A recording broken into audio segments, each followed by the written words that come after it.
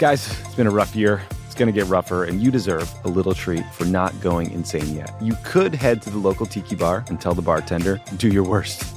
But we have a better idea for you, which is pick out something from the Crooked store. The store is stocked with tons of new merch. It's perfect for the spring. And classics like the Friend of the Pod tees that you'll be wearing long into the next administration or the next fascist dictatorship, depending on how things go. Pick up a new tee for the warm weather ahead, a mug that'll remind you to stay involved this election year, or a hat celebrating your favorite pod. Go to crooked.com/store to shop.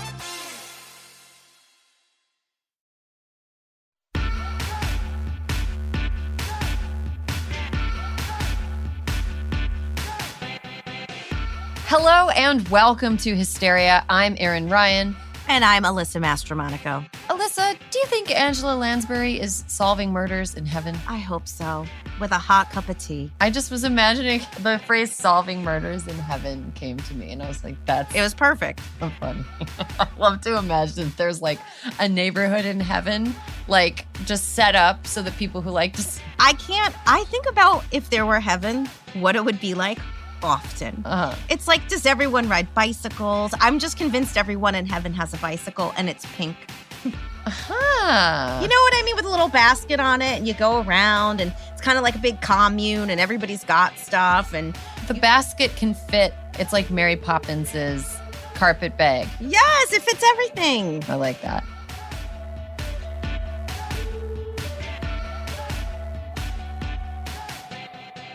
This week, we're joined by Beto O'Rourke, Megan Gailey, and Tien Tran to take on the following questions. Where has voter fraud landed now? What is at stake in the Texas gubernatorial election? Have you ever been the poor friend? And who will defend Hocus Pocus 2 to the death? All this and more right now. All right, let's get right into the news. Let's talk about the latest scandal in voting. Alyssa. Happening again. Where is it happening now? Fat Bear, Erin. There's voter fraud with the Fat Bear. Okay. I'm going to need more information. Okay. Fat Bear Week was rocked by scandal over the weekend after organizers in Alaska uncovered voting irregularities that were meant to skew the results of a pivotal semifinal. Okay, so Fat Bear Week just concluded, right? Yes. In Fat Bear Week, they put out a bracket. In case listeners don't know Fat Bear Week, we're big fans of Fat Bear Week. We love They Fat put out a Bears. bracket, and fans of the Fat Bears get to vote on matchups. It's like March Madness, but with whatever Fat Bear you like better. And then that proceeds until a Fat Bear champion is crowned.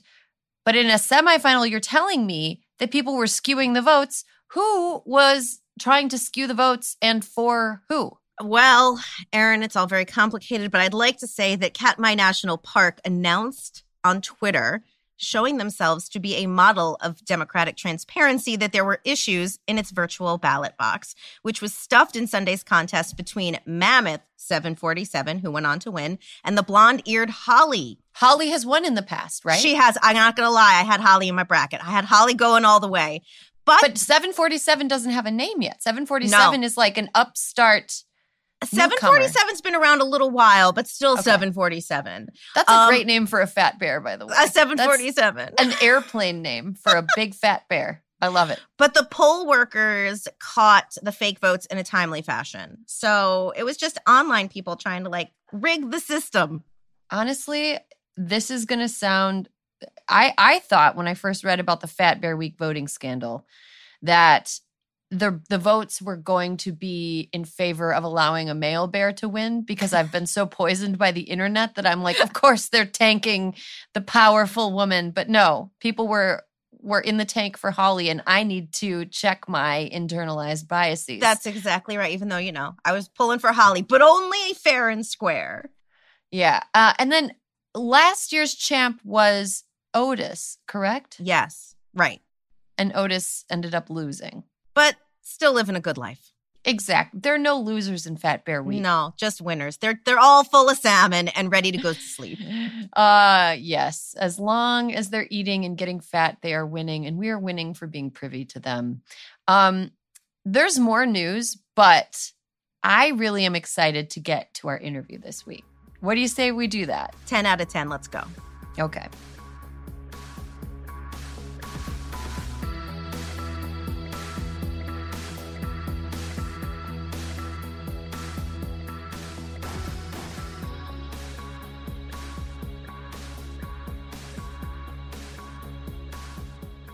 And welcome back. Alyssa, we're pretty excited about this one. Today's a big day. Today's a big day. So listeners, as you know, Alyssa and I have been doing this podcast together for over 4 years, more than 200 episodes.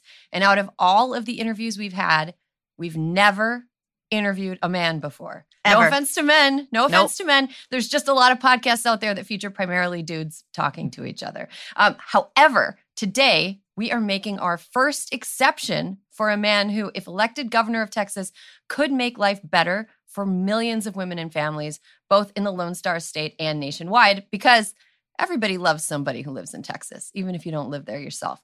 I'm speaking, of course, of Beto O'Rourke, a former member of Congress and founder of Powered by People, an organization that fights for democracy and democratic victories by registering and engaging with voters and current candidates to become the first Democratic governor of Texas since Ann Richards left office in 1995. Beto O'Rourke, welcome to Hysteria. It's so good to be with you, and it's such a big honor. And I thank you for allowing me to be the exception to the rule and for doing it for all the right reasons, given the number of women under attack in this state right now. And on the other side of that, really the great things that we could do, not just for people in Texas and not just for those who love people in Texas, but given the outsized role that Texas plays in our politics and in our country's future, I don't know that there's a more important moment and a more important place than what's happening now in Texas. So thank you so much on behalf of all of us here. Well, you broke a glass ceiling today. Beto, your opponent, Greg Abbott, has been governor of Texas for 8 years. And his tenure, to be perfectly frank, reads like a new verse of We Didn't Start the Fire, written specifically about Texas. So can you walk our listeners through a few of the crises that Abbott either directly caused or ineptly botched? It's a long list, as you said. It's been 8 years. And, it was 19 months ago when the temperature dropped in Texas that the power grid, which he had been warned about because it had all these underlying vulnerabilities that had not been fixed, absolutely failed us. And the lights went out, the heat stopped running, water stopped flowing because it was frozen in the pipes for millions of Texans. 700 people that we know of died, hypothermia, died of carbon monoxide poisoning in their garages, died burning up in their homes as they set fire to their furniture, trying to keep their kids warm. He pegs the price of electricity at its highest allowable rate for days. Gas soon starts trading at 200 times what it had sold for the day before. His biggest campaign contributors end up making billions of dollars over the course of 5 days. And after all of that happened, the kicker is the grid is still not fixed. And we now are all paying higher electricity and utility bills as a result. So from that, the most basic, job of government, literally keeping the lights on and making sure that we're warm in our homes in the energy capital of the world, no less, to crises that we have in our child protective services system. This is the system that oversees 32,000 kids who are in foster care in Texas right now. It's a system whose vulnerabilities, again, the governor was warned about years ago. Since 2020, 100 children have lost their lives in this system. Hundreds more have been abused, have been raped, have been trafficked. It's really awful, and it's happening to the most vulnerable among us. Add to that we now lead the nation in the number of school shootings, gun violence, the leading cause of death for kids and teenagers in the state of Texas. This week marks 20 weeks since 19 kids and their 2 amazing teachers were killed in their classrooms by a guy who in Texas could legally buy not 1, but 2 AR-15s and hundreds of rounds of ammunition at the age of 18 and walk into that classroom and take the lives of all those kids. 5 of the worst mass shootings in U.S. history have happened in the last 5 years. And the only thing that Greg Abbott, our current governor, has done is make it easier for people to buy a gun, people who shouldn't have a weapon to begin with, and carry them openly on our streets. And lastly, and I think, maybe most galvanizing and maybe most horrifying for the millions of women and girls in this state is a total abortion ban that he signed into law last year that just went into effect last month. It begins at conception. There's no exception for rape or incest. And look, effectively and functionally, there is no exception for the life of the mother. This is happening in a state that leads the country in this crisis of maternal mortality, 3 times as deadly for Black women.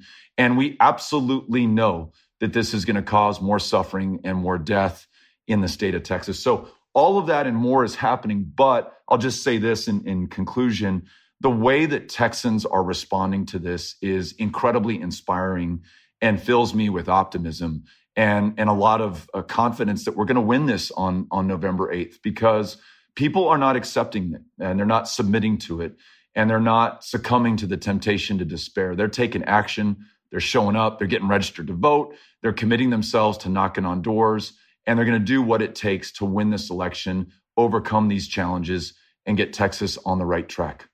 So you were in a punk band when you were younger, and one of the most punk rock things we've seen in politics, which normally, punk and politics don't really go together. But you confronted Governor Abbott at the Uvalde press conference. Sit down and don't play this stuff. The next shooting is right now, and you are doing nothing. No, he needs to get his ass out of here. This isn't the place to talk this over. This is totally predictable when you... Sir, you're out of line. This is on you until you choose to do something. It's on assholes like you. Why don't you get out of here? Can you walk us through what made you decide to confront him that way and how it felt when the words were coming out? And do you think more progressives should embrace that sort of confrontation? I was in Uvalde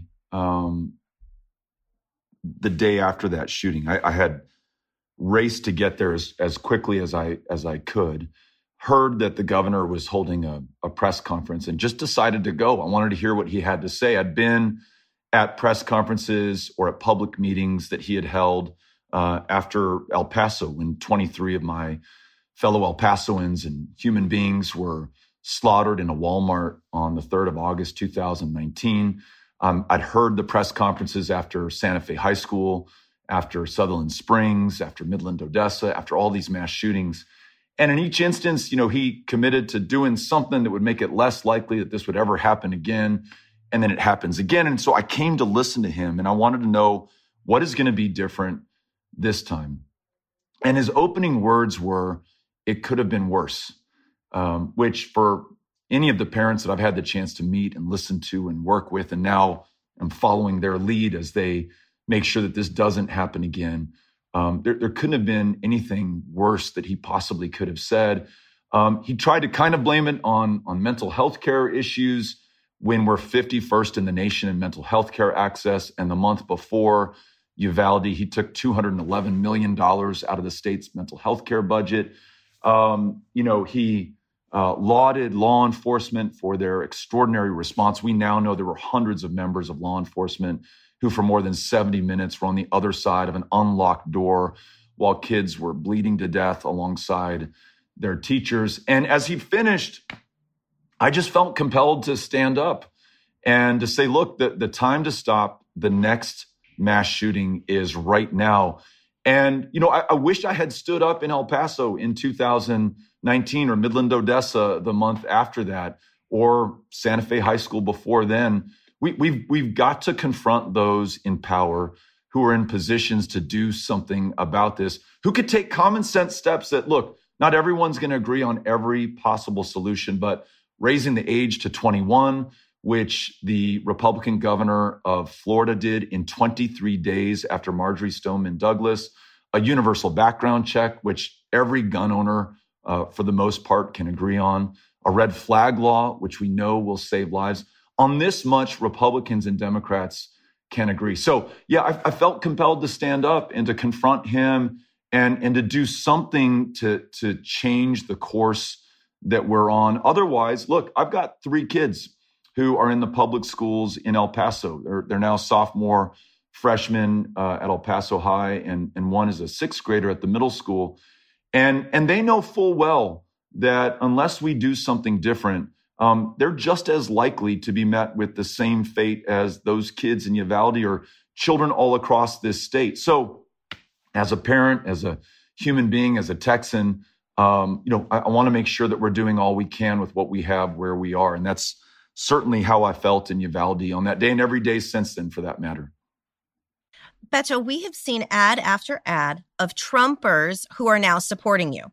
What are the biggest policy issues driving Trump voters to your campaign? Well, I'll tell you what, I listened to your interview with Chloe about reaching out to rural voters. And a lot of that resonated with me because I'm going to these extraordinarily rural, very remote from the centers of power counties and communities across the state of Texas. And she has it exactly right. You got to show up. This is not something that you can phone in or beam out there through social media or a television ad. You gotta listen to people with whom you may not agree on every issue, who, as you're talking with them, may have a Trump hat on and a Make America Great Again t-shirt, but who are just as human as I am, just as much a Texan as anyone else. And they care just as much about their kids and their schools and their jobs and our future as anyone else. And so in doing that, I discovered that we've got so much more in common than would otherwise divide us. So school funding, it's bad in El Paso. I think the teacher here on average is underpaid by about $7,500 against the national average. But you go to Montague County in rural North Texas, that teacher's down $16,000 a year. She's working a second, maybe a third job to make ends meet. When I show up and say, listen, we are going to prioritize school funding and stop this effort to move your public tax dollars into private schools through vouchers, I get heads nodding and people saying, hey, I like this guy. And you know what? The governor has never shown up in my community, people will tell me. And you're the first statewide, anybody, Democrat, Republican, or otherwise, to show the common courtesy of coming out here to listen to me and find out what moves me. 16 hospitals have closed down since Greg Abbott has been governor in rural Texas. When I go to Bowie, Texas, and I knock on the door of a guy and he says, my wife had a stroke, and that hospital that was 2 miles away from us closed down. And luckily, we were able to airlift her to the next county and we saved her life. But honestly, I just this week met a young woman on our college tour who told me that her grandmother, who lives in Montague County, died because they couldn't get to a hospital in time. These are deeply personal, emotional, nonpartisan issues. I mean, your grandmother's life, it transcends everything out there. And if I'm not there to show up and listen and learn about that, then we're not making these connections. So healthcare, school funding, legalizing marijuana, having the backs of our veterans and making sure they get connected to the care that they need here in Texas, ending the extremism. And look, something that maybe you ask about, Democrats may try to curtail their message or change course when they're in rural Texas. If I try to leave a meeting in Canadian Texas, in the Panhandle, or Spearman, or Dalhart, or Dumas, or Pampa, and I don't talk about abortion, someone's going to stand up and say, hold on a second, Beto. You have failed to address the most important issue for my life and my daughter's life, the fact that I can't make my own decisions about my own body and my own future. I have found that even that issue is universal across the state of Texas. But if I don't show up to listen to and work with the people who are going to win this election, then not only have I not earned their votes, they're not going to knock on those doors or reach out to their fellow Texans. So I have found that the divides of partisanship, of geography, of really anything else are really so shallow, and they are transcended by showing up and being there with people. Not easy to do in a state like Texas, but thankfully we love doing it, and we've got the ganas to get out there and make it happen. And we're fortunate that we've got 95,000 volunteers across the state who are helping us to make it happen. In 2018, Ted Cruz beat you by about 2.8 percentage points. And right now you're breathing down Abbott's neck, but he's still ahead in the polls. How do you win this time? We're doing a couple of things differently. One is employing data, which I didn't use in 2018, in an electorate that might produce, 10, 11 million voters, having a better understanding of who those voters are, where they live, what their history has been in the past. I'll give you an example. 500,000 Texans in 2018 voted for Greg Abbott for governor, and those same 500,000 Texans voted for me for U.S. Senator. So we split the votes of 500,000 people the last time we were each on the ballot. Those are persuadable swing voters. I absolutely want to be on their doors. data helps me to find them and make sure that I'm using the most persuasive message possible. Another thing that I probably in hindsight could have done a much better job of in 18 was really prosecuting the case on Cruz. We intentionally ran a very aspirational, very ambitious campaign. Nothing wrong with that. But, I think I wrongly assumed that everyone either loved or hated that guy. And there are a lot of people who are working so hard at a $7.25 an hour job. And in fact, they're working 2 or 3 of them. They're raising their kids. They're taking care of their folks. They just don't have time for this stuff. And as a candidate, I needed to make the case and connect the dots, and I didn't. So with Abbott, I'm going to make sure you know that you are paying more in property taxes, more in electricity bills, a 200% increase in your phone bills because he vetoed the Universal Service Fund that underwrites those phone bills in rural Texas. And the greatest driver of inflation is your current governor. The school shootings, that's your current governor. This total attack on the women of Texas, a complete abortion ban that gives more rights to a rapist who can collect a $10,000 bounty suing the family of his victim in the state of Texas. That rapist has more rights than does his victim. That is Greg Abbott. The exodus of school teachers, Greg Abbott. So making sure that people understand the cost and consequence of that guy being in office, in addition to the ability for us to do great things, world-class schools, best jobs in America right here in Texas, and the ability to see a doctor and restoring protection for the right to privacy so every woman makes her own decisions about her own body, her own future, her own health care. That's very different than what we were doing in 2018. And then lastly, I just think we have the extraordinary good fortune of a very motivated electorate. I remind people, I was just at Texas Tech in Lubbock yesterday and said, look, do not be deterred by, for example, this total abortion ban. Abortion was just as illegal in the state of Texas 50 years ago, but no one rode to our rescue, not the rescue of the women of Texas. It was those women who rode to the rescue of the rest of the country. Jane Roe of Roe versus Wade, Linda Coffey, her attorney, Sarah Weddington, her other attorney. These 3 young Texas women prevailed upon an all-male United States Supreme Court and won that right to privacy that stood the test of time for nearly half a century. Texas women won the way back in 1973. They're going to win it back in 2022. So there's something really extraordinary happening in Texas right now, led by Texas women. And I'm just very grateful, very lucky to be a part of that right now. Let's talk a little bit more about SB 8, because it's kind of the vigilantism it encouraged is something that we couldn't have even imagined. So can you tell us a little bit more about the current state of abortion access in Texas and what you would do as governor to safeguard reproductive rights? And then also, I've been having trouble finding out how many people have actually been sued under the law.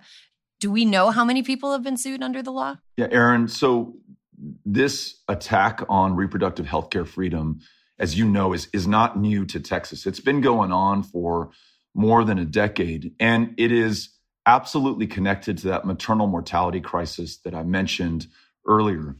As more reproductive healthcare clinics have closed down across this state, especially in a state that is dead last in the nation in access to healthcare, in these underserved communities, and they can be in the dead center of Houston, Texas. They can be, in Hudspeth County, in the more rural and remote parts of the state of Texas.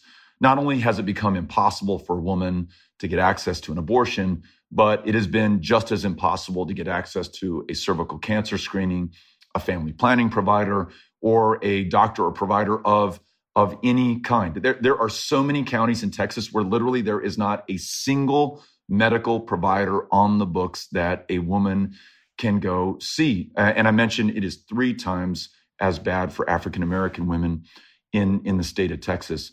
All of this exacerbated by the most extreme abortion ban in the country that is then compounded by this vigilante law that says that anyone, and not just anyone in Texas, anyone in America can sue anyone in Texas who assists any woman in getting access to an abortion and collect a $10,000 bounty. And that anyone could include the rapist who impregnated that woman in the first place. And as you said, it'd be hard to cook this up stranger than fiction, and yet it is our reality in this hothouse of extremism in the state of Texas right now. And it's a harbinger of what is to come if we don't change course. Justice Clarence Thomas has shown us that next is the right to contraception and same-sex intimacy, which means potentially a revival of our sodomy laws in the state of Texas, marriage equality. All of that will come under attack in these ingenious, innovative, extraordinarily creative ways that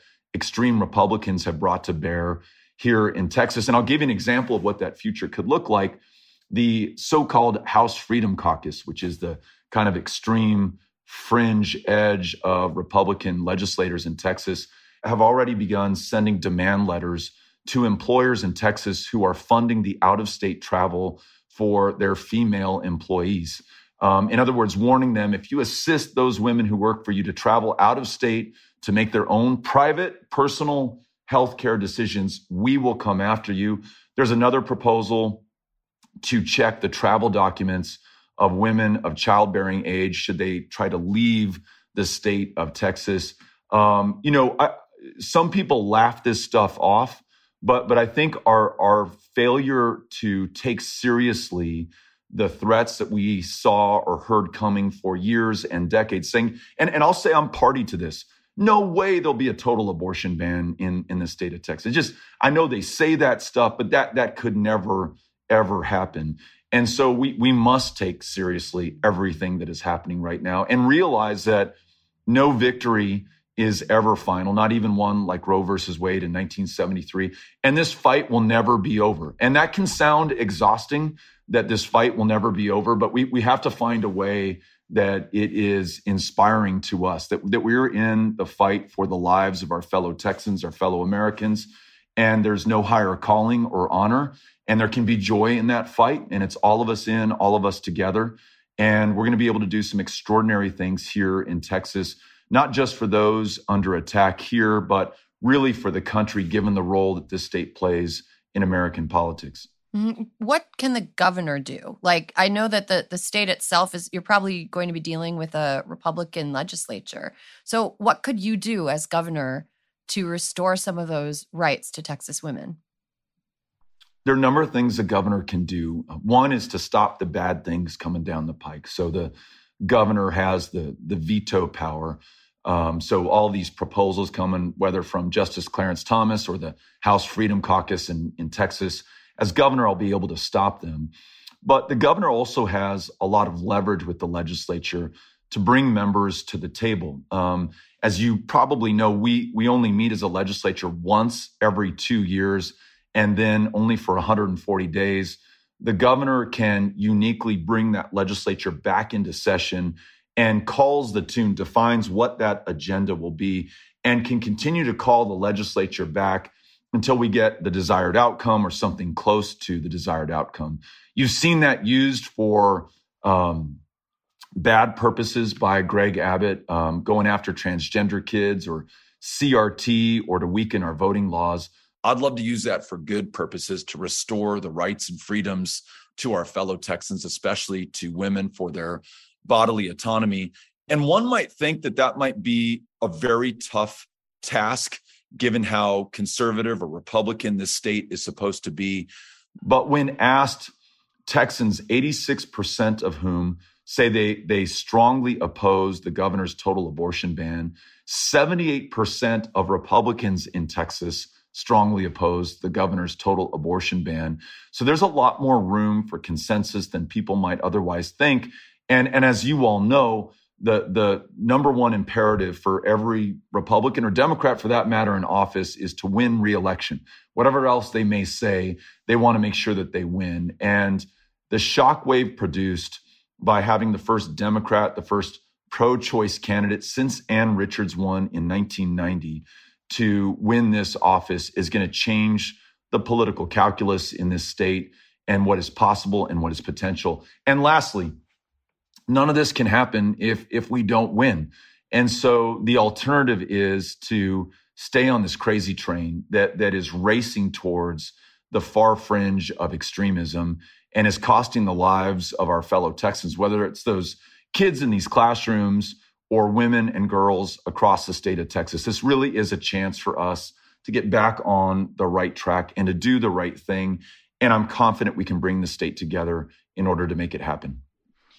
Beto, one of your absolute best surrogates, Willie Nelson, is a big advocate for legalizing marijuana, which anyone who listens to this podcast knows I'm a fan of. How motivating of an issue do you think it is for Texans to legalize marijuana, and what other social policies are vital to accompany the legalization? Very motivating among young people, which is what I would have expected and assumed, and it's been confirmed. But I can't tell you how many times someone's come up to me, 78, 85, 90 years old, and kind of in a whisper pulls me aside at one of these town hall meetings and says, hey, I didn't hear you talk about marijuana, but I have fibromyalgia and it is just horrible. I can't eat. I can't sleep. My symptoms are terrible. The drugs they prescribe just screw me up 9 ways to Saturday. But when I use marijuana, I feel better. I can eat again. I'm able to sleep. What are you going to do about this? Veterans who pull me aside and say, look, the VA will prescribe me an opioid, and I don't want to take that shit because I can become addicted to it. I've seen folks I've served with die from this, but using marijuana makes me feel okay, but I'm a criminal in the eyes of the law. Beto, what are you going to do about this? So I now at every event say, look, when we win, we're going to bring this state together to make marijuana legal for all of those people and for all of those reasons. And also just for consenting adults who just want to be able to get high and not be locked up for doing that. But I also talk about this side of the dynamic, which is that though all Texans, of all races, of all ethnicities, use marijuana at the same rate, disproportionately, it's going to be Black and brown Texans who get stopped by police, who are frisked, who are found in possession, who are arrested, who are incarcerated, who upon release now have to check a box saying they have a conviction on every employment application form. It becomes close to impossible to get student loans or small business loans.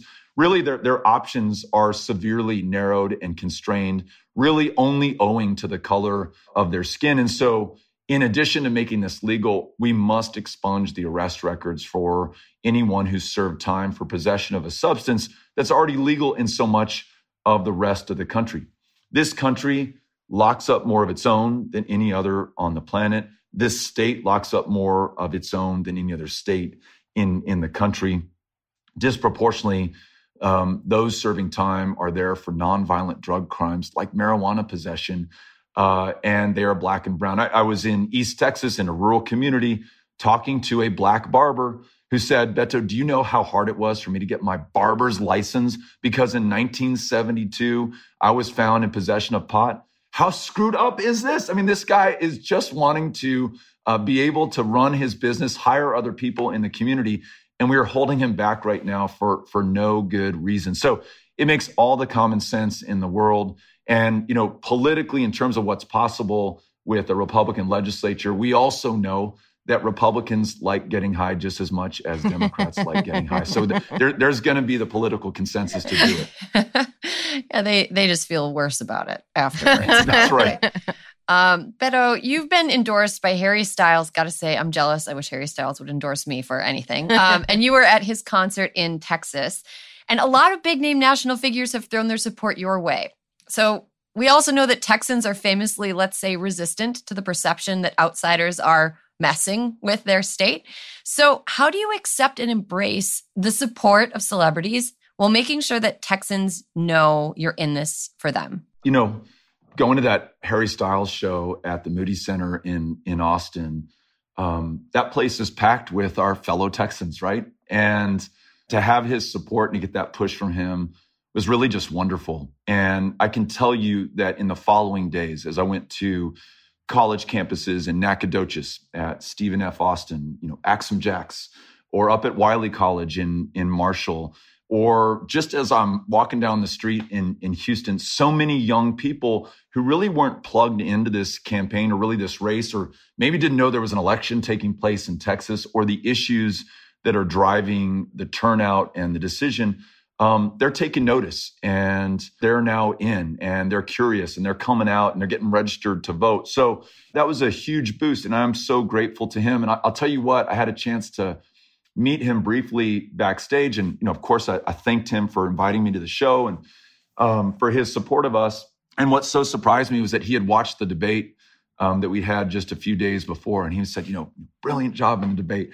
And, whether he saw it or saw a clip of it, how cool that he's watching and paying attention. But I think he is for the same reason that we're talking right now, that there's probably no state that has a greater bearing on this country's future on the issues that matter most: voting rights, reproductive health care, freedom, gun violence. I mean, you name it, it is right here in Texas. And he's well aware of that. But you mentioned Willie Nelson, and I don't know that it gets more Texas than Willie Nelson or the Chicks, formerly known as the Dixie Chicks, that I just saw in the Woodlands. To have Natalie Maines up there on the stage, has such an amazing Texas pedigree of these extraordinary musicians from Lubbock and the Panhandle, throwing her support behind us as well. Casey Musgraves. I mean, so the list goes on. But whether you are a big time performer, whether you are your neighborhood leader,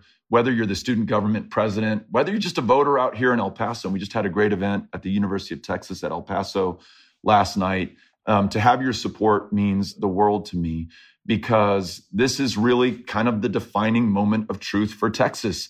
And what we do at this moment will determine our future and define us in the eyes of history and in our eyes of our kids for forever going forward. And I want to make sure that we come through. And again, the way that everyone's meeting this moment by standing up to be counted and doing their part, whether they're an entertainer, an athlete, a voter, another politician, it's really pretty inspiring. And it's cause for hope and optimism at a time that we really need cause for hope and optimism, given the darkness that has descended on this state. So I'm grateful for all of them.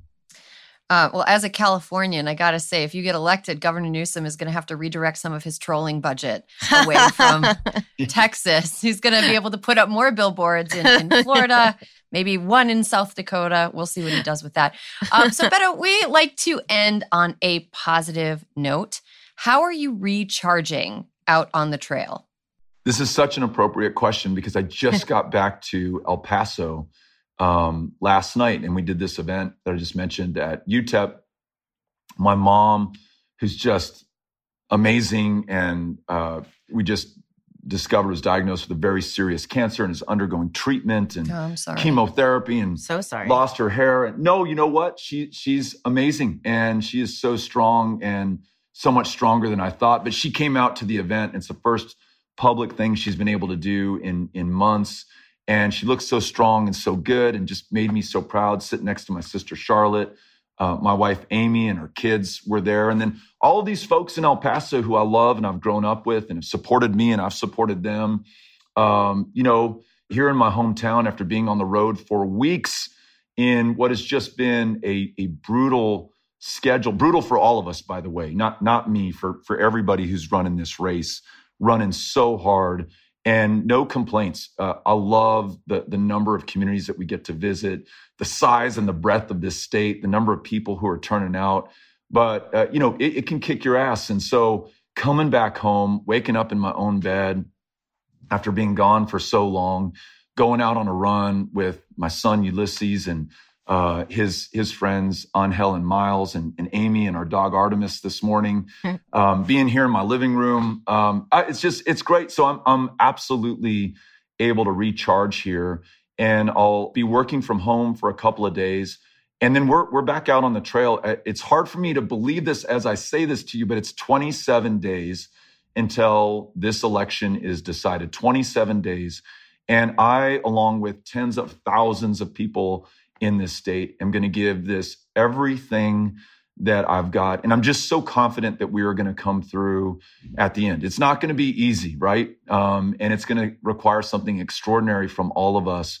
But given what's at stake, there really is no other option. And I know that from every person who's approached me and talked about what this election means to them in personal terms, the tears that have been shed of pain, of suffering, and also of joy, and folks who just realize that they're doing the right thing at the right moment in the right place. And beyond what it means politically and electorally, personally for so many of us, this just could not be any more urgent or more important. So I feel so grateful to be back here at home and to continue these next 27 days starting from here. And very, very honored to be on your podcast and to have the chance to talk with you and to reach all of your listeners. And through you, I want to thank all of them, so many of whom have contributed or supported or signed up to volunteer, those who live in Texas and even those who are outside of our borders in other states who are beaming in their love and support and encouragement. It means the world to us. And I just want to say thank you. Oh, well, thank you. Thank you. Beto O'Rourke. Thank you so much for being the first guy we ever interviewed on this podcast. And let your mom know we're rooting for her. Yes. We're thinking about her, and best of luck. Thank you. Thank you both.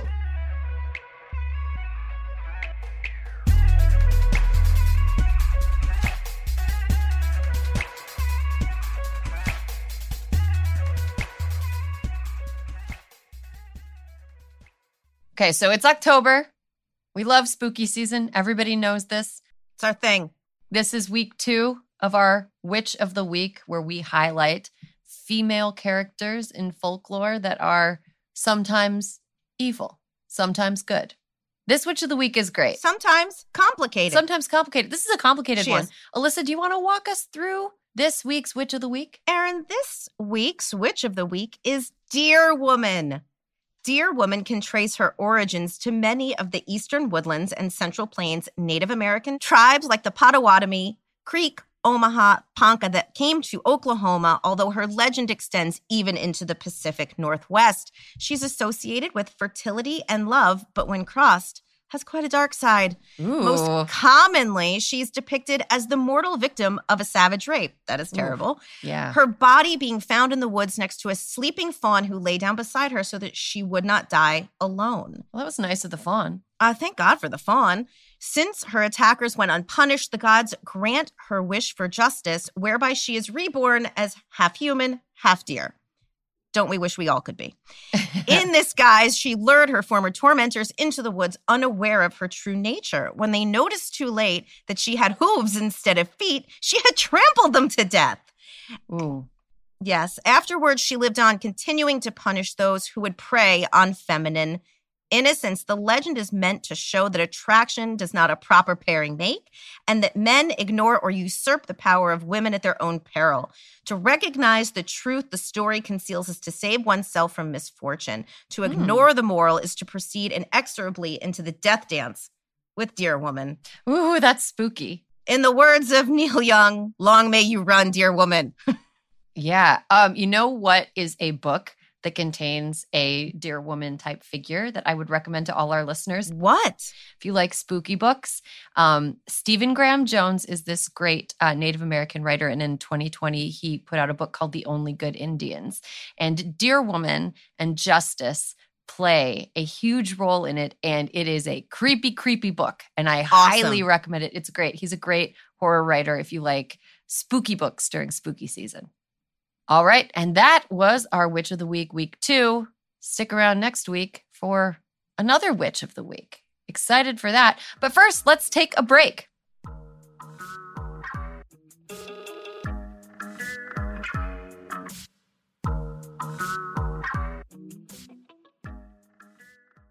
This episode is brought to you by IQ Bar. Power up your life with superior brain and body nutrition products from IQ Bar. Their plant protein bars are the perfect low-carb breakfast. Their IQ Mix zero-sugar hydration drinks replenish electrolytes. And their IQ Joe mushroom coffees will keep you focused all day long. Start each day right with IQ Bar's brain and body boosting bars, hydration mixes, and mushroom coffees. Their ultimate sampler pack includes all 3. IQ Bar empowers doers with superior brain and body nutrition. All their products are entirely free from gluten, dairy, soy, GMOs, and artificial sweeteners. And today, Hysteria listeners get an exclusive offer of 20% off plus free shipping. Just text Hysteria to 64,000. One thing I love about IQ Bar is, first of all, right now it's really dry where I am. Oh, okay. It is hard for me to stay hydrated. I'll just be going through my day and I'll be like, why am I so parched? I'm parched. I'm in a bad mood. I feel like I'm going to pass out. And it's, You got to drink some water. You got to stay hydrated. I really like their IQ Mix Zero Sugar hydration drinks because it allows me to rehydrate myself at a time when I feel like the atmosphere is trying to take all my moisture away. Well, and sometimes you need more than just water. Sometimes you need more than just water. I also love IQ bars because I love a portable breakfast. I love a grab-and-go breakfast, no dishes. Love something I can walk around holding and eating. I like something I can eat in my car without endangering the lives of me and every other motorist on the road. A breakfast burrito, not the safest thing to eat behind the wheel. IQ bar, go ahead and do it. Good for you. Great ingredients. Helps you stay focused and alert throughout the day. And and you don't have to dirty any dishes. Refuel smarter with IQ Bar's Ultimate Sampler Pack. That's 7 IQ Bars, 4 IQ Mix sticks, and 4 IQ Joe sticks. And now our special podcast listeners get 20% off all IQ Bar products plus get free shipping. To get your 20% off, just text Hysteria to 64,000. Get your discount, text Hysteria to 64,000. That's HYSTERIA to 64,000. Message and data rates may apply. See terms for details. This episode of Hysteria is brought to you by Viore. Need the perfect Mother's or Father's Day gift? Check out Viore Performance Apparel. Drawing inspo from the coastal California lifestyle, Viore's products inspire others to live vibrant, active lives. I love that they're calling this the coastal California lifestyle. I will embrace that instead of what I thought it was, which was the I only want to wear comfortable clothes lifestyle. Yeah. I refuse to be uncomfortable if I want to be productive. I refuse to be uncomfortable, but sometimes I have to look like I belong in a respectable place lifestyle, which is like Viore is perfect for it because the clothes look fantastic. They fit great. They are so comfortable. I lie down in mine all the time. Especially, Erin, the women's performance joggers. They have a slim but relaxed fit and are designed with dream knit stretch fabric. I love my joggers. I've slept in mine. I've slept in them. Really? You don't get hot? No. They're very, like, it's like a couch nap. You know, you have like you've got like maybe a half an hour in the afternoon. You're like, ooh, I've got a like small break. I'm very tired. I'm going to just like lay down for 20 minutes. Yeah. Perfect. Perfect for couch napping. Joggers. I love the leggings. I can work out in them. I can do my errands in them. I can wear them with a proper top to a business meeting. It is not a problem. Oh my gosh. Yeah, you probably could. Just put a blazer and like denim shirt, blazer, leggings. So easy. 100%. And of course, the men's core shorts. They have a classic athletic fit, falling just above the knee, while the Sunday performance joggers are made from recycled performance stretch fabric. I got my dad some men's core shorts. He wears them to mow the lawn. It's perfect. He's like, I think my dad is one of those people that just like beats the crap out of his clothes. He'll wear them until they look like a security blanket that a 30-year-old still has, where it's just like a ball of string, and you're like, ugh. Our dads are the same. Yeah. But my dad has had his for like a couple years now, and I think I saw him wearing them the other week when I met up with family on a short weekend trip, and they still looked great. It was like, Dad, your clothes still look new. So fancy. Viore is offering Hysteria listeners 20% off your first purchase. Get some of the most comfy and versatile clothing on the planet at Viore.com/hysteria. That's VUORI.com/hysteria. You'll also enjoy free shipping on any U.S. orders over $75 and free returns. Go to Viore.com/hysteria and discover the versatility of Viore clothing. Donald Trump can't leave the courtroom, so just to rub it in a little, Pod Save America is going on tour. He's probably asleep right now, but if he were conscious, he'd be so jealous. The Democracy or Else tour begins in Brooklyn on June 26th, followed by Boston on June 28th. Then we go to Madison, Phoenix, Ann Arbor, and Philly. See all the tour dates and get your tickets now at crooked.com/events.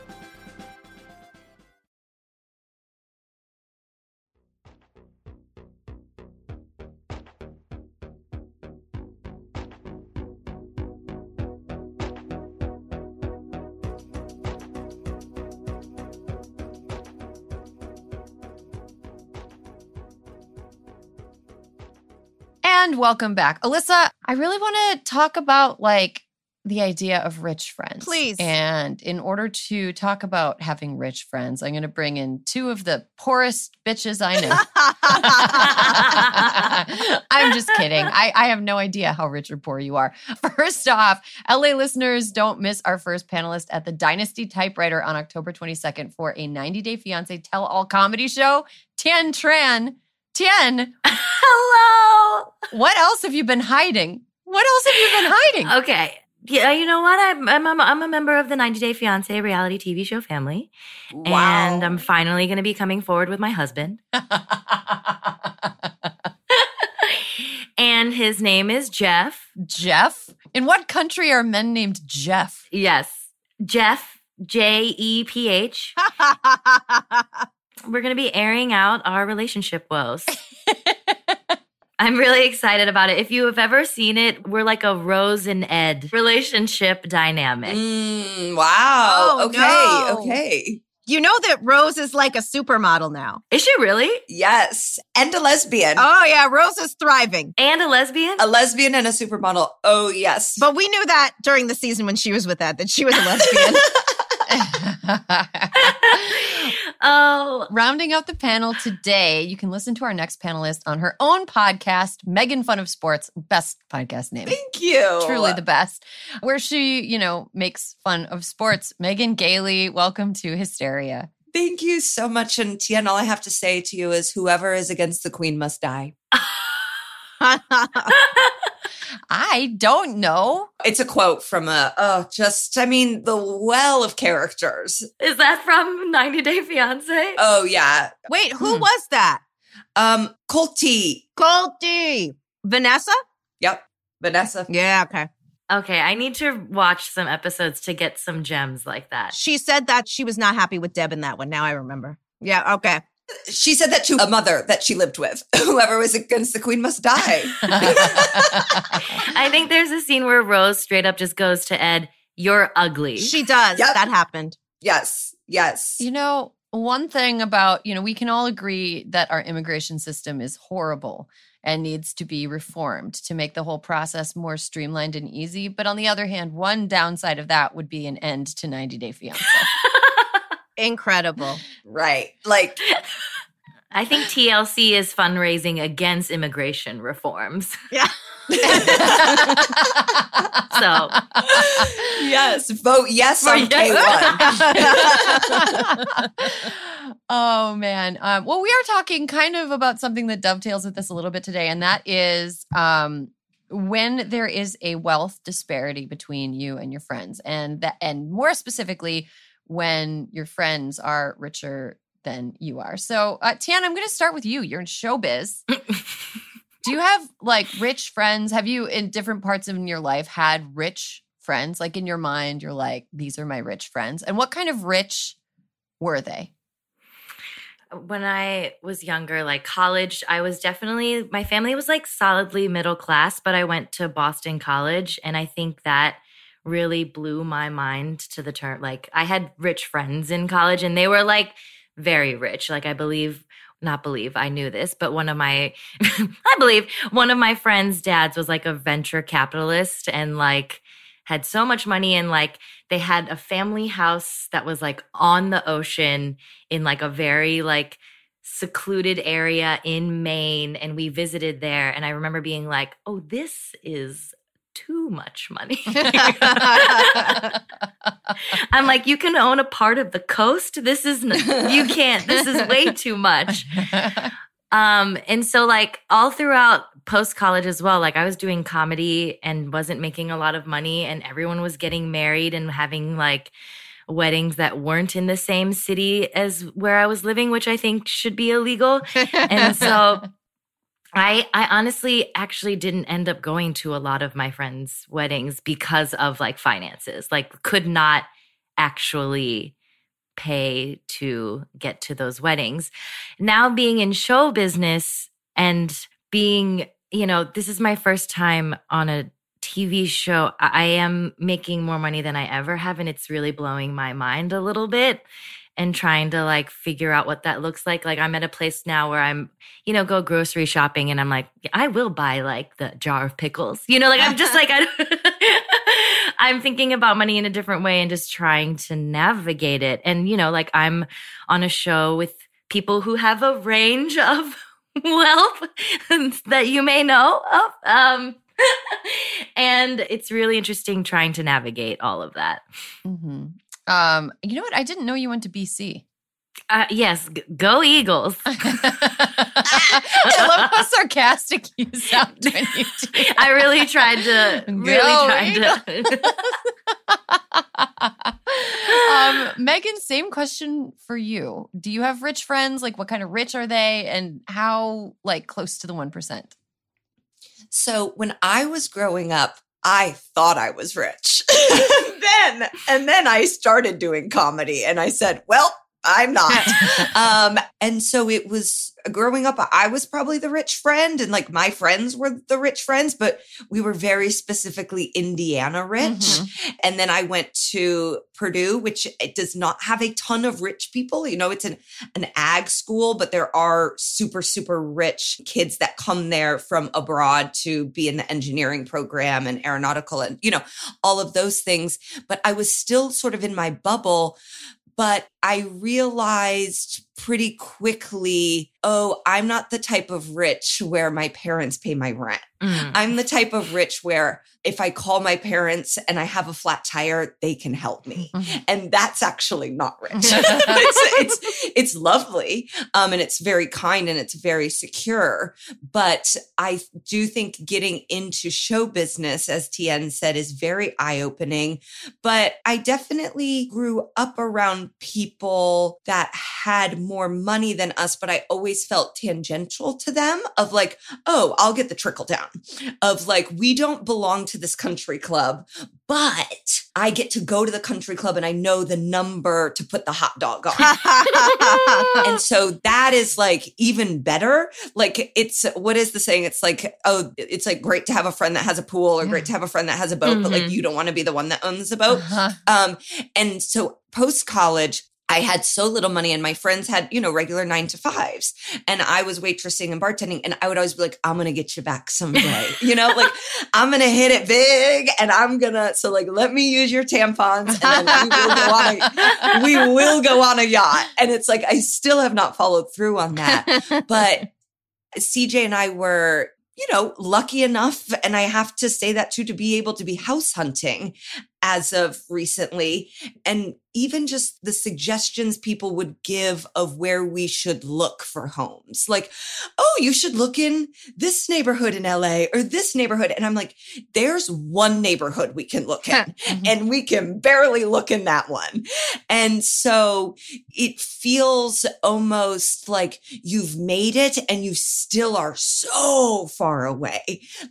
I am middle class in Los Angeles, and middle class in Los Angeles is very solid, but you're surrounded by people that have so much more than you. And the generational wealth is so stark. And really, I've gotten to the point now where I'm open about being nepotism, generational wealth. Yes, I am jealous. I'm not even coming from a place of interesting. It's I wish that I was generationally rich and I may force my child into being show business just so he can reap the benefits of nepotism that I never was able to. And that's sort of where I'm at. And you go, I may not be able to live in Los Angeles for the rest of my life because of finances. And that's just not a reality for a lot of the people that we know. Yeah. You're going to have to move somewhere else and drive the home prices up there. Yes, exactly. Go to Boise and be $600,000 for a 2-bedroom house. This is amazing. Let's buy 2. Yeah. No, it's really wild. It's really wild. Yeah. And you brought up entertainment and how many people who work in entertainment, their primary source of income is somebody in their family giving them money. Absolutely. And that enables them to work. Alyssa, I noticed that when I started working in media, there are so many writers who their parents co-sign. In New York City, you have to make 40 times rent in order to sign a lease, let's say the average rent, it's $4,000 a month now in Manhattan. But back then it was $3,000 a month. In order to sign a lease, in Manhattan, you had to make $120,000. And if you didn't make that much money, you could have someone co-sign who made 80 times rent. So I knew so many people who I knew for a fact didn't make 40 times rent, who lived by themselves in Manhattan. And so doing a little bit of napkin math, I was like, oh, so your parents make 80 times New York City rent and they co-signed your lease for you. That was very, very stark. But having parents that can do that and having rich friends who are like, yeah, come and live in my condo really enabled a lot of people in media to get started because there are lean years when you start out. And Alyssa, I know that the political economy also relies on people who are willing to work for free. Did you notice a lot of that also? Oh my God. So Tien, I don't know when you were in Brookline at BC, but I lived with 4 BC law students. Oh my God. When I started in Brookline, right near, what was that place? Koopel's Bagels? Yes. Yeah, that's where I lived. Oh my God. And I was so excited to get my job working for John Kerry. And they had to clarify when they offered me the salary that it was $20,500, not $25,000. And so that was, think about that. There was no way. I had a second job the entire time I lived in Boston. And there's no way, even with the second job, that I could have done it without my parents helping me. Well, what do you mean helping you? Like signing leases or? No, they were like, Alyssa, we're very proud of you that you got this job. Here is a check. You need to make this check last for as long as you work for John Kerry. So it wasn't, because I think only 3 people were supposed to live in the apartment and there were 5. I never had to sign the lease on that one, but I couldn't have afforded, Tien, again, to the point about college, Brookline rent, even for 5 people in a 3-bedroom, my rent was still $650 a month, which when you think about the fact I made $20,000 a month, my entire paycheck that I got, I think, went to my rent, and all of my spending money was my babysitting money and my nannying money. I feel like I am coming from a place of privilege that I even knew that stand-up comedy was a career that I could pursue. Mm-hmm. That is privilege in and of itself to go, oh, I'm going to pursue this thing that is free. And I think the arts in general knock a lot of people out financially because it's just, they can't. And it's kind of great about, to the point is that when you get into politics, you see so many people who are in politics are really fucking rich because you kind of have to be able to make that kind of money. So the unionization that's happening on Capitol Hill now in some of the congressional offices is very nice to see because you guys, there's a lot of money in the government, and I feel like we can pay human beings more than $30,000 a year to work 12 hours a day, essentially.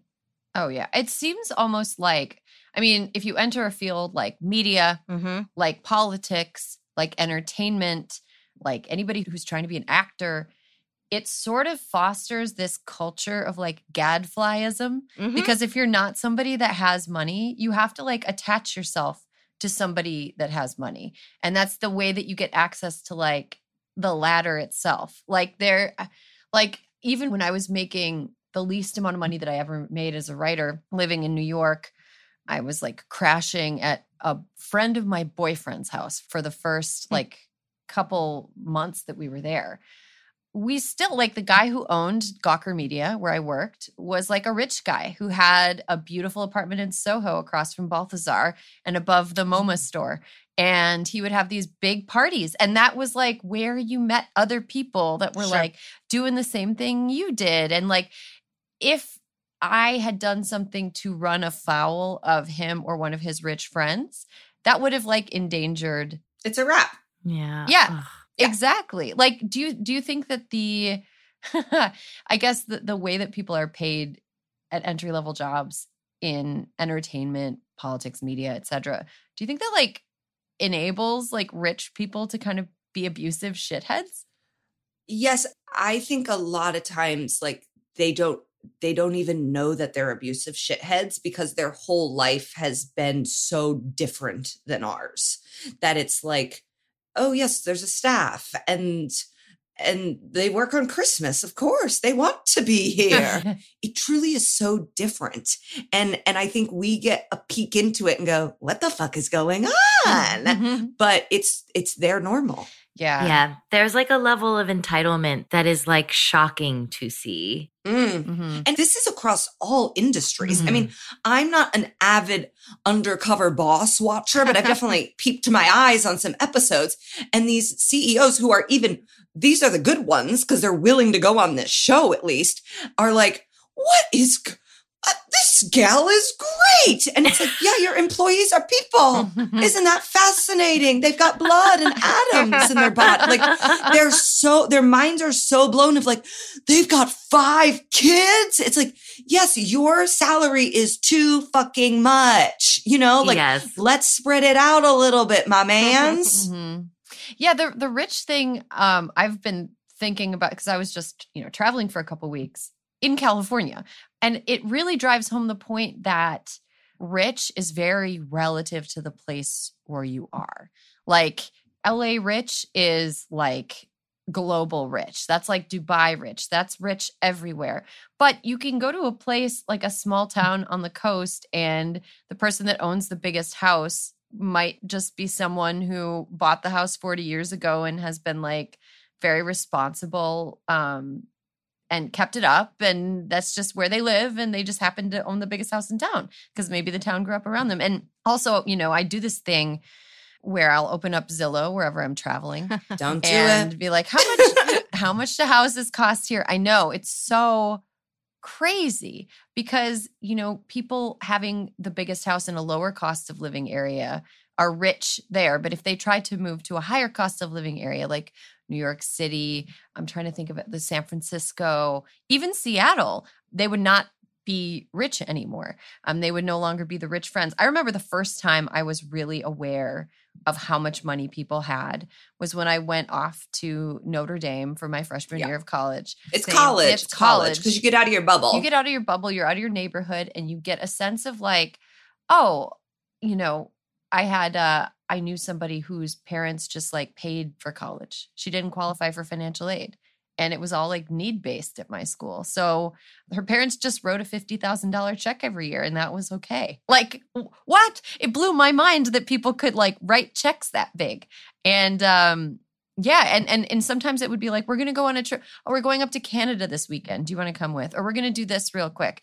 And the understanding of, oh, I can't do the things that all of you can do because I don't have as much money. That was like very, very stark. Megan, I wonder if you have like right now, I mean, we're like older and probably a little less awkward around money now. Do you have any friends that are like super rich, and when you hang out with them, what is that like? Like LA rich? I honestly have cut those people out. No, there's definitely people that are super rich. I also think like as I've gotten older, you really, and now it's 100% like our money or whatever, that you realize how differently people want to spend their money. And so I have friends that we maybe have the same sort of finances or in the same place, and they're willing to spend so much on X that I go, I would never. And then they think the way that I spend money is like, like I like to fly first class. And it's like, then I'll just not go someplace. Like if it's not a possibility for me to do that, then I'm like, then I'm not going. Because I'm just like, the travel is so terrible that I need to at least have it be a little less terrible. And I know that that's baffling, but I'm like, oh, thank goodness. I recently learned someone close to me that I love is rich. Oh, it's secret rich. Not even secret rich, just I didn't have my eyes fully open.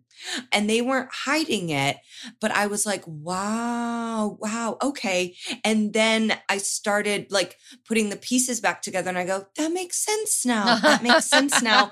And then also like, I want this. Like, how do I how can I get them to send me some lobsters? Like kind of like, oh, that makes sense why they've done these kind things for me. But also, I think they could have gotten Conrad a bigger present, like that sort of. But I have a friend who got rich overnight too. Mhm. And we all like knew it. And it's so, it's inspirational to go, wow, this can happen. Mhm. But it's also like, oh, wow, she's kind of leaving us in the dust. Mhm. And it can create a difficult dynamic, I think, in a relationship for sure, of like, are they going to pay for everybody, or is it they're gonna pay for more and we're gonna pay what we can? Like, how do you navigate kind of the situation as an adult when it's not parents' money, when it's someone's hard-earned money? I think that's a little bit more sensitive. Mhm. Something super interesting that came out earlier this year was analysis of data around rich friends and poor kids. And this analysis found that if you're a lower income middle class person, having rich friends can actually give you a boost in class mobility, which I found super fascinating. Alyssa, what did you make of that data point? It makes sense, right? It's like if you have a super rich friend, you are probably exposed to different things. You're welcomed into different environments and you get a sense of what is possible, right? So I think it's like all of us have, I think, an example of going to college and realizing that there are some really rich people out there. I mean, growing up, I was in a very, very, very working class town. And I remember my first week, rotten bitch, second floor Chittenden Hall, University of Vermont, was like, Alyssa, who was the richest person in your town? As if I could have never been around a rich person. They were bullying you? Yes, because I was such a hick. Well, here's the truth. When she asked the question, I was like, I think it would be the horse doctor. And they were like, what? I was like, the equine vet. I think they had 2 Suburbans. I think they were probably the richest people. And Suburbans back in 92 or whatever were very different than they are now. They were actual like work vehicles. And so I think that, it wasn't until I went to college and even got into politics and was around really, really rich people that I was like, who knew? Who knew these opportunities existed? Some of which you can pursue without being wealthy, but you might not know about because you've never been exposed to them. So I think it's like, I think a great example is something like an internship, so many of which are now paid, but something that in high school, I didn't know what internships were. I didn't know that was an option. And the truth is, by being around people who talked about them because they didn't have to worry about paying for, their life while they were in the internship. I was like, well, I can do that. I can figure it out. And even though my parents did not fork over a big check for me to take an internship, guess what? I was the maitre d' at Lunig's on Church Street in Burlington. I babysat out in, Culver? I don't remember the name of the town. It began with a C. But I figured it out, But the idea of even pursuing it probably wouldn't have occurred to me had I not heard these people for whom it was just a part of their, part of their college experience is something they were going to do. So I think that the study made good sense to me. Mm-hmm. I've seen people attach themselves to rich people for this exact purpose. But then it begs the question is, what if there's no rich people around you? Mm-hmm. So then you're just left out in who do you attach to? Mm-hmm. The equine doctor? Well, what if you don't know any horses? Listen, it's not easy. Also, some of those equine people can be very snotty. Yeah. The horse people. If someone likes horses, you go, cha-ching, I'll attach to you. Thank you. I was going to say, if someone likes horses, do not make any jokes about people who like horses around them. Because they don't even use glue. Do not like horses. Horse people jokes. That is one of the main things that horse people don't like is jokes about horse people. Have you ever been the rich friend, Tien? Have you ever been like, oh, I'm the rich friend and this is a new thing I'm feeling? I honestly, it's a new thing that I'm feeling since being on How I Met Your Father. And I am trying to just return very generous things that friends of mine have been able to, with the study of being, across class. I think I benefited from that because when I first moved to Chicago, I stayed with friends and slept in their couches, crashed on, they were able to pay rent and they didn't make me pay rent. These were some of the sort of trickled down benefits that I had from that. So I'm hoping to return the favor. I'm trying to. And I think, in working in entertainment, you have a lot of friends, and I've been on the receiving end of this generosity of just like when your friends make it, there are other people that are still trying to figure it out. And you know how hard it is to be at that spot where like jobs become quiet. And so I am that rich friend to some groups of my friends right now. And I'm getting dinners every now and then. Like I'm, just trying to kind of pay it forward in the way that people have been so generous to me. Mm-hmm. Yeah, I think that is, I guess, the best thing that you can do when you're the rich person is try to be like mindful. One thing that I have tried not to be, and I'm in Los Angeles, so I get to live out every single place on the socioeconomic spectrum, depending on what neighborhood I'm in. But I remember when I was in college or right after college and I didn't have any money and I didn't have any help, I remember how demoralizing and like embarrassed I would feel when a rich friend would want to do something and I couldn't do it because of money.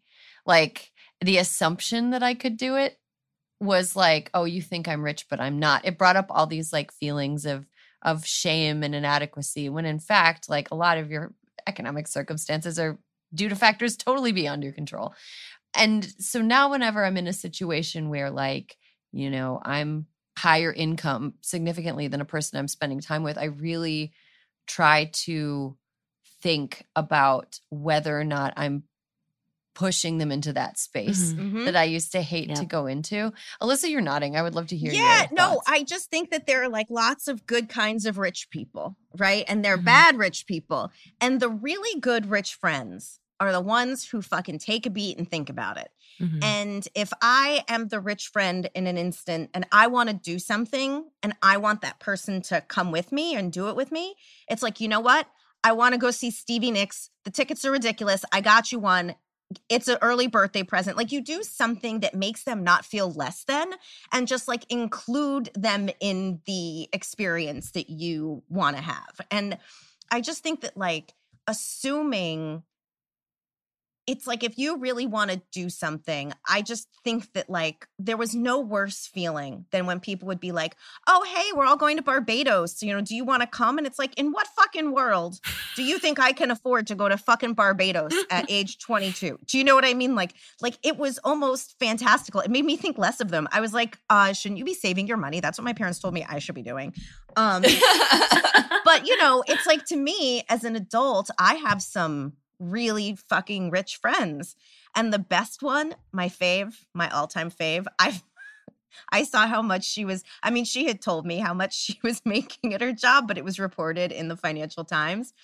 And I just sent her a note and I was like, for the record, to avoid any confusion going forward, dinner shall always be on you, but your jam will always be free. And she just like laughed, but then there are the people who, ask you to do something beyond your means and you think it's important to them, so you do it. And then you show up and the asshole is like, do you know this outfit was like $30,000? And all I can think is, one, I'm never doing anything for you again. And second, do you know how many people you could have fed with your fucking stupid outfit? Yeah. And so I just think too, like having the rich friends that support good causes and are very helpful to people when they can be helpful. And it's not the rich friend's responsibility to always pay, but I think it is the person's responsibility to know the environment they're creating and to make sure that if you're really their friend, they're making you feel comfortable and in the environment. And also, there may come a day that you need to eat them. Yeah. Dinner is entirely possible. Dinner is on you. And also possibly one day dinner is you. I do think there are people that it does make them uncomfortable to have people pay for them. Yeah. Like I have encountered people where it's like, oh, they just, and I don't, and that I'm not one of them. So I can't understand the psyche, but like I have seen it happen and it really. But can I ask you a question? Do you think it's because of how it is offered? Do you know what I mean? Like the pity look? Do you think it is because the person gives them the look like, I know you're poorer than me, so I got it? I think it absolutely could be. I think it also could just be, it maybe like confirms the self-consciousness they've been feeling. That's fair. of like, oh, I'm not in the place I want to be. And now I'm taking, we've all heard the handout. I don't want a handout. And it's like, oh, my hand is out and I will take anything. Thank you. I'm constantly asking for free things, but it may just, I think it could also be people's upbringing too, of like, it's been pounded into them. Like nothing is free. That's sort of like, you're always going to have to be owed something. They're going to want something from you. And I know women especially have been told that about interactions with male counterparts too. Mm-hmm. Yeah, that's definitely true. And it's a complicated space to navigate. We'll put it that way. That is about all the time we have for this Rich Friends conversation. Hopefully the next time we talk, all of you will have yachts and you will invite me onto them. And if I have a yacht, you will be invited onto mine. I can't imagine ever buying a yacht. This seems like a waste of money. But regardless, you can come to my, pool deck. How about that? If I become the rich friend. Let's take a quick break. When we come back, Sani Petty.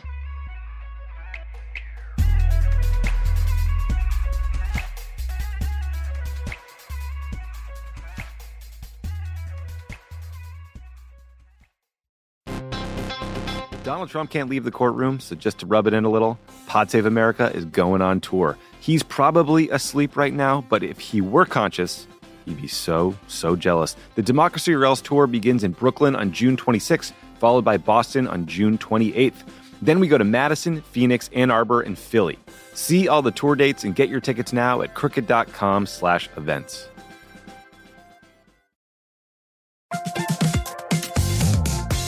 Guys, it's been a rough year. It's going to get rougher, and you deserve a little treat for not going insane yet. You could head to the local tiki bar and tell the bartender, do your worst.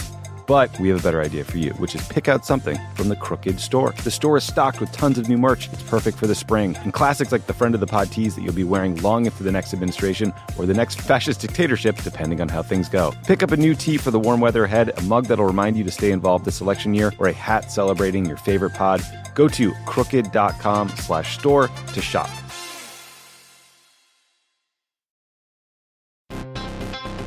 All right, people, we all know the stakes of the 2024 election are high, whether it's keeping the Senate, taking back the House, or stopping Republicans at the state level. If you're ready to make a real difference, sign up for Vote Save America's 2024 volunteer program. And just to make it interesting, we're pitting you against each other. Vote Save America will sort you onto a team, east or west, and you'll compete with a community of other volunteers to maximize your impact on the ground with opportunities tailored to you and the causes you care about. The team with the highest volunteering stats could secure the biggest prize of all, the continuation of American democracy. Head to votesaveamerica.com/2024 now and get ready to organize or else. This message has been paid for by Vote Save America. You can learn more at votesaveamerica.com, and this ad has not been authorized by any candidate or candidates committee.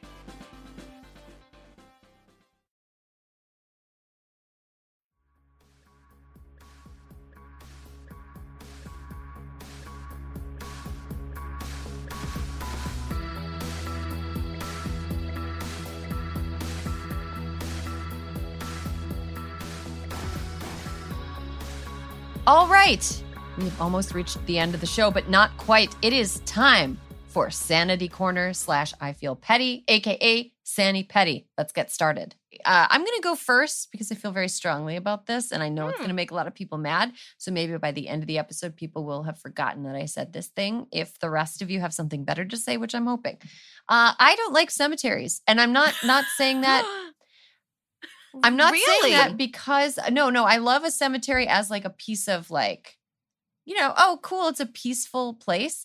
But what a terrible use of land. What a terrible I agree. 100% agree. Use of land, 100% especially agree. in dense areas with housing shortages. You're going to give a bunch of prime real estate to dead people who have been embalmed with chemicals that are aggressively harmful to the environment. We're going to preserve dead people and we're going to put them in these high demand spaces, mausoleums, whatever. And I don't care how beautiful the carving is. I don't care about how spooky the gravestone is. Cemeteries in high population density areas with housing shortages should not exist. They're bad. Get them. Dig them up.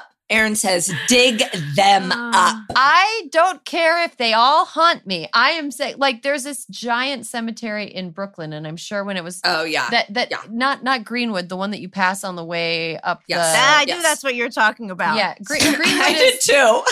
Yeah, I used to live near Greenwood, and it was like before there was like a scary clown. Anyway, I'll talk more about that in a future episode. But yeah, I think that cemeteries in high density urban areas are a wasteful use of land, and I think that embalming people before they are put into the ground is a very passé thing to do. And when I die, I would like to be made into compost. And it doesn't make me better than you. It makes me grosser. I just want to be made into a pile of dirt, and don't put me in a cemetery. Put me on like have stuff grow out of me. I don't want to be embalmed. It's creepy. Anyway, I'm into this. I agree. Though we're all we're all on your side. Good. This is not creepy. Yeah, I agree. I'll be tossed somewhere. And my partner and I were looking for like a picnic place. We were on vacation. We were looking for like a place to picnic, and we looked up a park, and we drove there, and it was a cemetery. So I agree with you. Get rid of them all. Oh yeah, I was gonna say it's like I don't want to like dig up people's relatives, because I understand the like, you know. But you're saying no more. We got to put a moratorium. A moratorium on the mortuary. Ooh.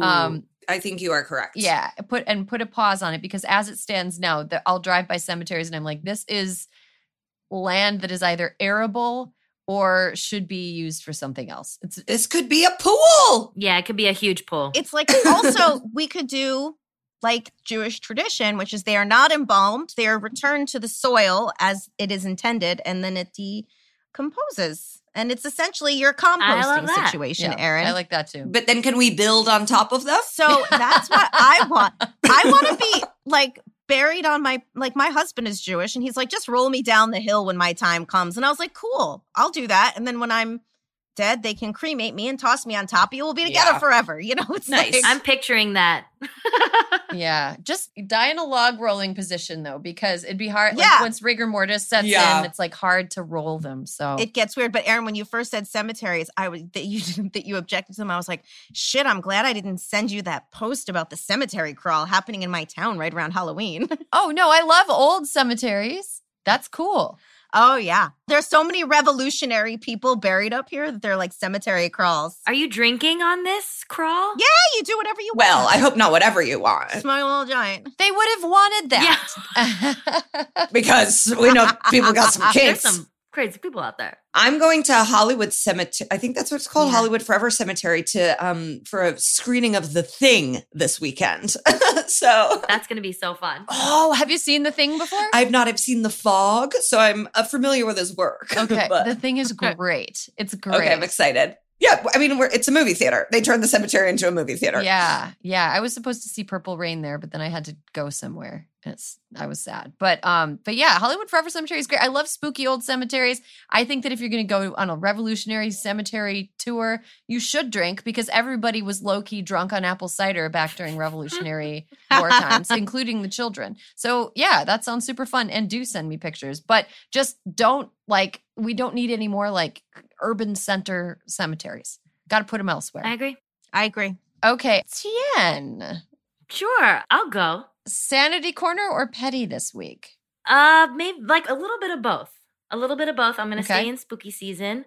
I'm feeling part of staying sane, watching a bunch of old classic scary movies and new ones. And I feel petty about all the people who are hating on Hocus Pocus 2. Thank you. Bravo. Thank you. I'm just saying, anyone who's hating on Hocus Pocus 2 is not seeing the feminist message of Hocus Pocus 2, okay? Have you watched the original recently? Yes. No. It's pretty fucked up. And it's like mean to the witches. I'm sorry. I'm saying it. It's mean to the witches. And I love that this new Hocus Pocus 2 is trying to like kind of take the Salem witch trial story and actually talk about how these women were like persecuted. And I think it's wonderful. Some of the song moments are a little cringe, but in that way that's fun and amazing. It's Bette Midler, and Sarah Jessica Parker is amazing as always, and so is Kathy Najimy. I love the group of female friends. There's no romantic, boring virgin story element as a part of it. If we're talking based purely on movie, like how good it is, I think Hocus Pocus 2 is better than the original Hocus Pocus. There. I said it. Wow. That's I an think it's endorsement. better. Wow. I think it's better. I'm going to watch it. I'm going to watch it too. I loved it. I thought it was really fun. Me too. Okay. Why are people hating on it? Well, I've seen people online because once I enjoy something, I go look it up on Twitter, you know? And so I saw people being like, this woke propaganda. And I'm like, Yes, I truly don't know what you're talking about. understand Like it's a fictional film about witches. But yeah, well, and you saw the woman who thinks there's a news story, a gal in Texas. So, and she's like, Hocus Pocus 2 is sucking children's souls for the devil. And they put this on the news. Okay. Interesting choice. Yeah. So that's good. So that's a voter. Okay. Yeah. Yeah, but depending on where you live, you could cancel her out. You're Just think right. of that. Like Absolutely. there is a person out there whose vote you will cancel out, and you can picture that person when you go to I'm vote. mostly voting to cancel out Hocus Pocus 2 haters. Okay. Yes. Okay. And that's witchcraft at its finest. That is witchcraft. Alyssa, are you feeling petty this week, or do you have a sanity corner? I feel petty, but I have a sanity wraparound. Nice. Okay, you guys. On Sunday morning, I made the mistake of bending over to pick up an 8-pack of paper towels too quickly, which prompted me to see stars, collapse to the ground, and be unable to move for a fair amount of time. Okay. Now I'm like, okay, so this is getting older. Now I didn't move quickly. The package wasn't heavy. I don't know why it happened. But then follow up 48 hours later, still in a lot of pain, a lot of relief. I get my period. I am not a happy person until here's the sanity wraparound. And I'm going to show you, though our listeners will not see. You guys, I am covered in heat patches.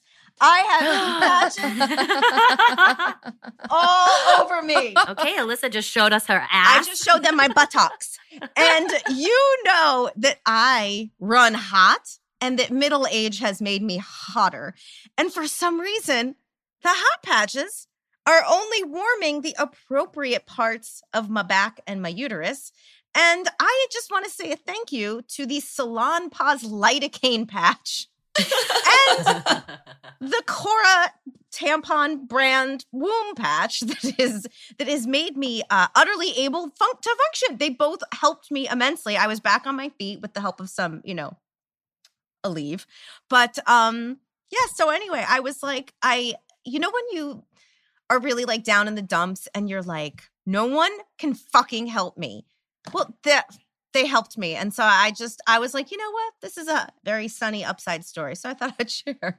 Man, when the bar is a product working as it should, making us happy. Or I guess maybe that it was invented. Yeah. I like, thank you for putting because the actual regular Salon Pause did not work, but the one with lidocaine worked. Nice. Noted. I love those heat packs. And I'm always wondering, kind of like, internet cables in the ocean. How does it work? Don't want to know. Don't want to know. Listen, if you're listening to this episode, don't tell me how ill I'm going to eventually get from the hot patch. Yeah. No, just let her have this time to Let me just feel great better. about it. Yeah, Thank you so much. Totally. Megan. I'm feeling petty. So I am now a woman out in the world with a child, and in Los Angeles, no one cares. If anything, they're mad at me. Yeah, they're super mad. They're so mad. And I said, oh, you guys talk a lot about voting. Well, I made a voter. So what is really, and this is like so petty, and Erin, I bet you don't feel this way because you're a more evolved person than me, but I will be out, and I think my baby is cute. And objectively.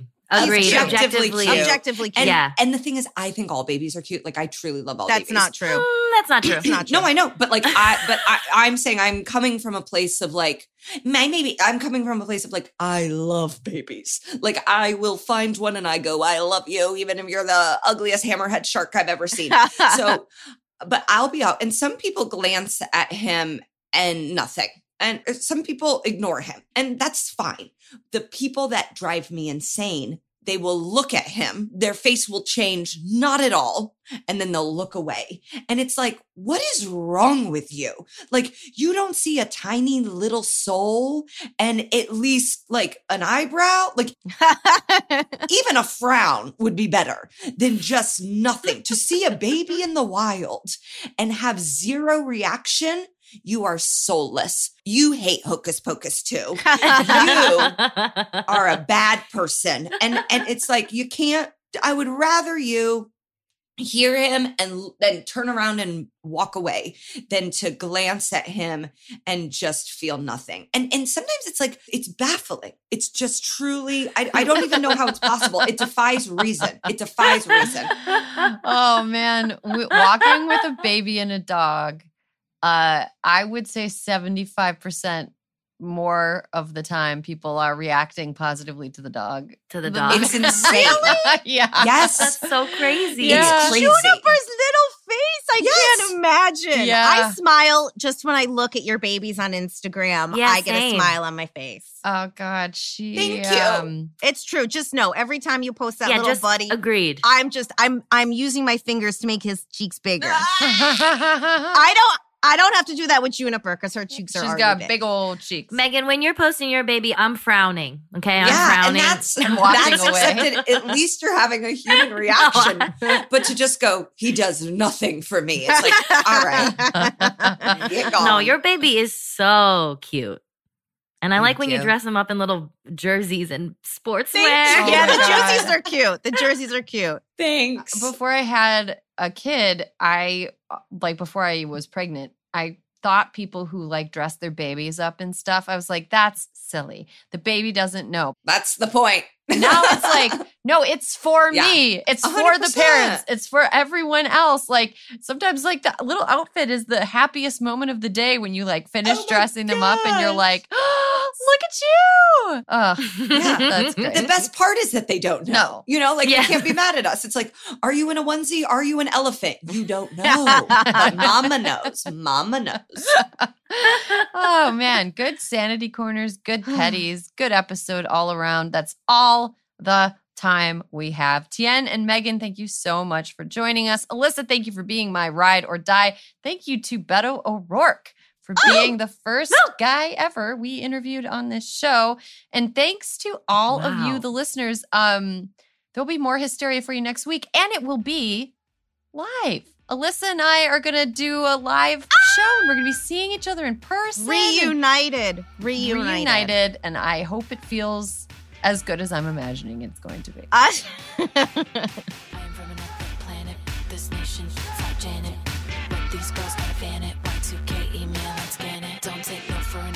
Hysteria is a Crooked Media production. Caroline Reston is our senior producer. Our executive producer is me, Erin Ryan. Alyssa Mastromonaco is our co-producer, and Fiona Pastana is our associate producer. Kyle Seglin and Charlotte Landis are the sound engineers, and our editor is Sarah Gibalaska and the folks at Chapter 4. Thank you to our digital team, Nar Melkonian, Mia Kelman, Milo Kim, and Matt DeGroot.